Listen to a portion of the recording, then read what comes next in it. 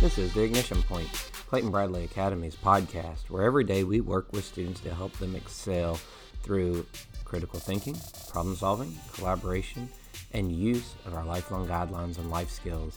Today is a part 2 of an interview with our 2 kindergarten teachers, Kayla Ridenour and Sarah Cunningham, and we are talking about the idea of absence of threat. It's an important part of the highly effective teaching model that helps the brain be able to learn and think in the frontal lobe because it's not feeling anxious or threatened about what's going to happen for the day.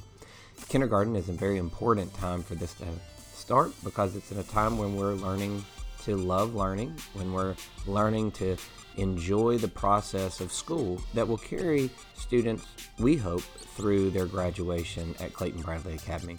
At this time, we rejoin the podcast with Kayla Ridenour and Sarah Cunningham. What are some other ways that you're setting your classroom up or your day up that maybe there's something challenging coming and you want to make sure that they're in the right frame of mind to meet that challenge?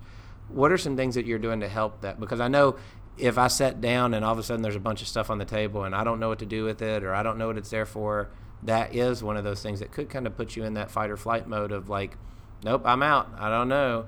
So what are things that you guys are doing on the front end to help those kids when they hit those challenges? Because it's not that we don't want them to struggle, but we want them to get through it, that kind of that yet philosophy of you don't have this yet, but you can get there. So what are some other things that you're doing with students as you're setting that up? Because there's so many challenges that happen in kindergarten because you're really learning everything, right? So what are some things that you guys do to help kids get through that? Yeah, so you mentioned the agenda, and that's something that we touch back on all throughout the day so that they're constantly knowing, okay, this is what's coming up, this is where we're going, so there's never a question of, okay, what's next, when is this going to happen? Another thing that we do is set very clear procedures. They are posted all around our room. They're in kid-friendly language, and they also have pictures. So something as simple as sitting on the carpet or lining up, or even more academically focused, this is how we use our pencil. This is how we use our journal. So they know is exactly what is expected of them, how to do it.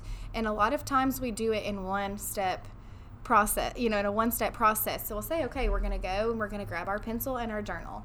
So we just really take it slow so they're not like seeing their table full of stuff and they're like, what do I do with this? We go really slow. We make sure that they have everything that they need, and we refer to those procedures as we go on. Okay, our pencil is going to make us responsible for writing, so we use our pencil on our paper. We just reiterate even the most simple things just to help set them up for success, and so they know what's expected. So I think that those procedures, whether it's, like I said, behavioral or academic, they're very clear from the get-go, and they are said multiple times a day. So it's always reinforced, and we always reiterate them, and they can always see them as well, just to give themselves reminders. So I think, again, that helps eliminate that absence of threat. If they may have forgotten something, they can easily find where it is and give themselves a quick reminder, or they know that, we're probably going to be saying it again. So they're never just sitting there wondering, what do I do or what's next? Yeah. Procedures are one of those key parts of our model, and we talk about that with teachers all the time of what procedures were kids supposed to be following, because a good procedure helps to reduce the amount of bad behavior. Right. There's still going to be times that bad behaviors happen. I mean, we've got kids, right? So the procedure, though, can help eliminate maybe those that are going, I didn't know that I was supposed to write in my journal right now. I was writing on this piece of paper over here, or I was writing on the desk, or whatever. The procedure, reminding everybody about that ahead of time, and then reminding it as the lesson goes on. Another element of that would probably be target talk with our lifelong guidelines and our life skills. There are a lot of those, right? So there's 5 lifelong guidelines. There's 19 life skills. So when you're starting that year and you're thinking about how can we help our students understand this so that they can interact with each other in a good way, this is laying the foundation that we're going to continue to build all the way through 12th grade. What are some things that you do to help with life skills, lifelong guidelines? I personally, at the end of the day, we will talk about it. It's like kind of our community meeting, but in a closure form instead of an introduction. So this week we've been discussing integrity, and I had my kids act it out. Like, okay, this happened. And for example, a friend lost their toy at Bodies in Motion, and you really, really, really want that toy. what should you do? Should you take the toy and put it in your backpack? Would that be showing your life skill of integrity? And they love to act those out. So that's been really fun. And that's been something that I love about CBA, but I am getting used to the target talking here. But it's been great. And hearing 5-year-olds use those words, it's amazing. It's very impressive. Mm-hmm. I know the trainer that comes and works with us always talks about it. You've said it too much if you go home and then you start using those life skills, lifelong guidelines on your spouse. Yes. Sometimes they don't always handle it the same way that the parent does, right? I am guilty of that. I promise. I've learned from experience looking at my wife and saying, "Are you using your personal best on this?" It doesn't go well. That does not. It's not a question that you need to ask. Right? Mine's more active listening. That's right. And so those are all things that help create that love of learning that we want kids to have, right? We don't want a student going home and saying, like, I'm no good at school, or stuff that can become significant patterns in their learning of, I'm no good at math, or I'm no good at science, which you hear all the time. I when I was in the high school classroom, like, kids would come into my science class and introducing themselves to me saying, I don't like science, or I'm no good at science. Well, and I would kind of joke back with them of like, well, are you breathing? Your heart's pumping? Like, you can't not like science. It's the thing that's keeping you alive right now. But it's because of some kind of experience probably that they've had before they got to my classroom that caused them to say, I don't like science. Maybe it was a bad interaction with a teacher. Maybe it was a difficult matter, that content matter that they just never got. When you're dealing with kindergartners, you're trying to set that framework that we're going to build all this learning on top of as they go from you to first grade to, and on up the list into middle school and high school. So what are things that you're constantly thinking about with that, or struggles maybe that you're helping kids through when it comes to, we want to embrace learning and not have it be that thing of, I'm just not good at school? Yeah, I think it kind of goes back to the power of yet, is everything in kindergarten is pretty much new to them, whether or not they have been in a preschool. The expectations are a little bit different, the procedures may change from class to class. So I think just making them know this is going to be okay and we're all going to do it together, and like you said, we do build that foundation. And so it's like, okay, we're all meeting together and we're all going through this experience for the first time together. And so just making it fun to where they're not like, oh my goodness, I don't know how to read. But we're like, okay, we're going to do this in a process. First, we're going to learn our letters, and then we're going to learn our sounds and how, letters and sounds make words. And, we just kind of break it down for them to see this is the process and what we're going to learn this in. And it's kind of one stair step at a time. Yeah. Eventually, we will get to XYZ, maybe reading. But right now we're going to focus on this, and we do it in a fun way. We do tons of centers, and we do tons of academic games, and, to where they probably don't even realize that they're learning. But, in hindsight, we're like, look at this. You just spelled that word, or you just read that word. And they're like, you kind of have that light bulb moment, and I think that's kind of what we live for. And once they finally have those, they're like, okay, I can do this. They get confident, and they're like, okay, this is working. They're kind of all in after that. And then they open up for more. Absolutely. Yeah. We're talking about absence of threat, and I think about you guys as teachers. I imagine that it's a little bit of a threatening idea to say one of the important parts of our model are being theirs and field studies, and thinking about taking 30 to 40 kindergartners out on the road somewhere. I know you always, obviously want to have good parent involvement there to help with that. But what are some of those like? What are some things that you guys have gotten to do? But, as you've kind of also embraced that of like, wait, I'm at a school where I actually can go to things like the pumpkin patch, or we can go learn about friction at the ice rink or whatever. As you're kind of thinking through that and hoping to keep yourself out of fight or flight to go, I don't know that I want to take this many kindergartners with me somewhere. What's kind of that process, and what are some of the things that you've really enjoyed in that, Sarah?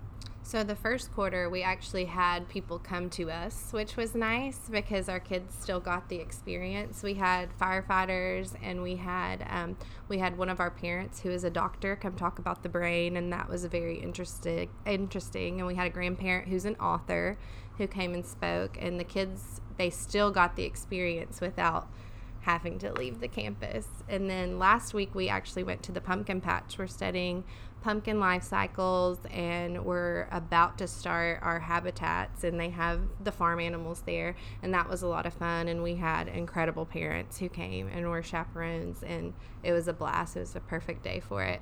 But I'm really excited about one we have coming up. So we're going to the zoo, and our kids get to see how the habitats are constructed at the zoo to kick off our unit on habitats. So, I mean, it can be nerve-wracking to think about taking them, but it's so exciting when you get there that I don't think Kayla or I are very nervous about it. We're excited. We're excited to learn, too. Yeah.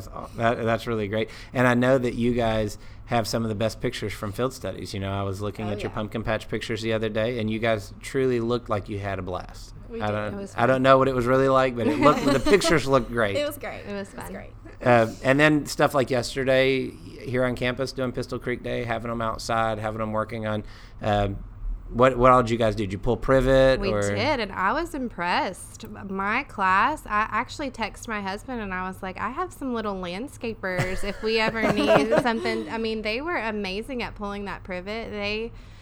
They were strong and carried it so far, and they loved it. And they made nature bracelets, and some of the high schoolers read to our kids, and they got to illustrate the creek stories. So we had and then there was a scavenger hunt. Oh, nice. It was fun. That day is always a really fun day. It's a really exhausting day for the teachers and all the helpers that show up that day to help with, but the students really just brighten up real quickly. You can see it in their face when you drive around, and they were having a blast carrying that privet up to the pile, and whatever they were doing when we went by, they were seeming really to be all in. Feel the sense of community that Absolutely. day. Yeah. I had told you both that I would start with a kind of like, how did you get to CBA, and then realized that I didn't do that. So we'll finish the podcast with that today of how did you get here, in your career? Yeah, so I actually did a tour, I guess I should say some shadowing here when I was at Maryville College. And I remember even back then I was like, this is different in the best ways. I always would think back and like, wow, I would love to be there. I just loved the community, even just the classrooms and the windows, and I just loved everything that I saw. When I first got on, I was in public schools, and I had a great experience. And I, with my first son, I stayed home for a couple of years. And then whenever I was kind of getting back ready, Clayton Bradley was like, I've got to get in there. So I just kind of reached out, and the rest was history. I mean, it all just kind of fell into place, but it was definitely, a blessing that I was able to get on here because it's been wonderful. We've enjoyed having you on staff. What about you, Sarah? Okay, so I started in county schools as well, and also had a great experience. I was there in Loudoun County for 8 years, and then I had 2 babies and stayed home with them for 3 years. And my oldest was ready to start kindergarten, so I started looking at the school we were zoned for and some other schools in our area, and I just never felt like it was the right fit for us. And I actually saw Kayla at a consignment sale, and she was like, we have a kindergarten spot opening up. And there's an assistant who works here who told me the same thing. And I came and I toured the school. I talked to Mary, and I was like, this is it. Like, I just had such a calm feeling and a calm, peaceful feeling. I'm like, this is just an amazing school. And it's been great. We think that you've been a great addition to our staff. Thank you. And, the reason why I do that, too, is because sometimes people just see a new teacher and, they don't know how much experience they maybe have in a classroom or what they're bringing to the table. And we always look for the best candidate. And, we really feel like that we've got a good group of teachers here. So thank you both for sitting down and talking about your classrooms and a little bit about yourselves. And I really appreciate you guys giving us the time today. Thank you. This has been The Ignition Point, Clayton Bradley Academy's podcast, where every day we work with students to help them excel through critical thinking, problem solving, collaboration, and use of our lifelong guidelines and life skills. If you would like to find out more about the school, you can visit us on our website, www.claytonbradleyacademy.org. You can also connect with us through our social media accounts at CBA STEM or at Clayton Bradley Academy. We would love to have you come out and tour the school, get to know us a little bit better, and we hope that you have a wonderful day.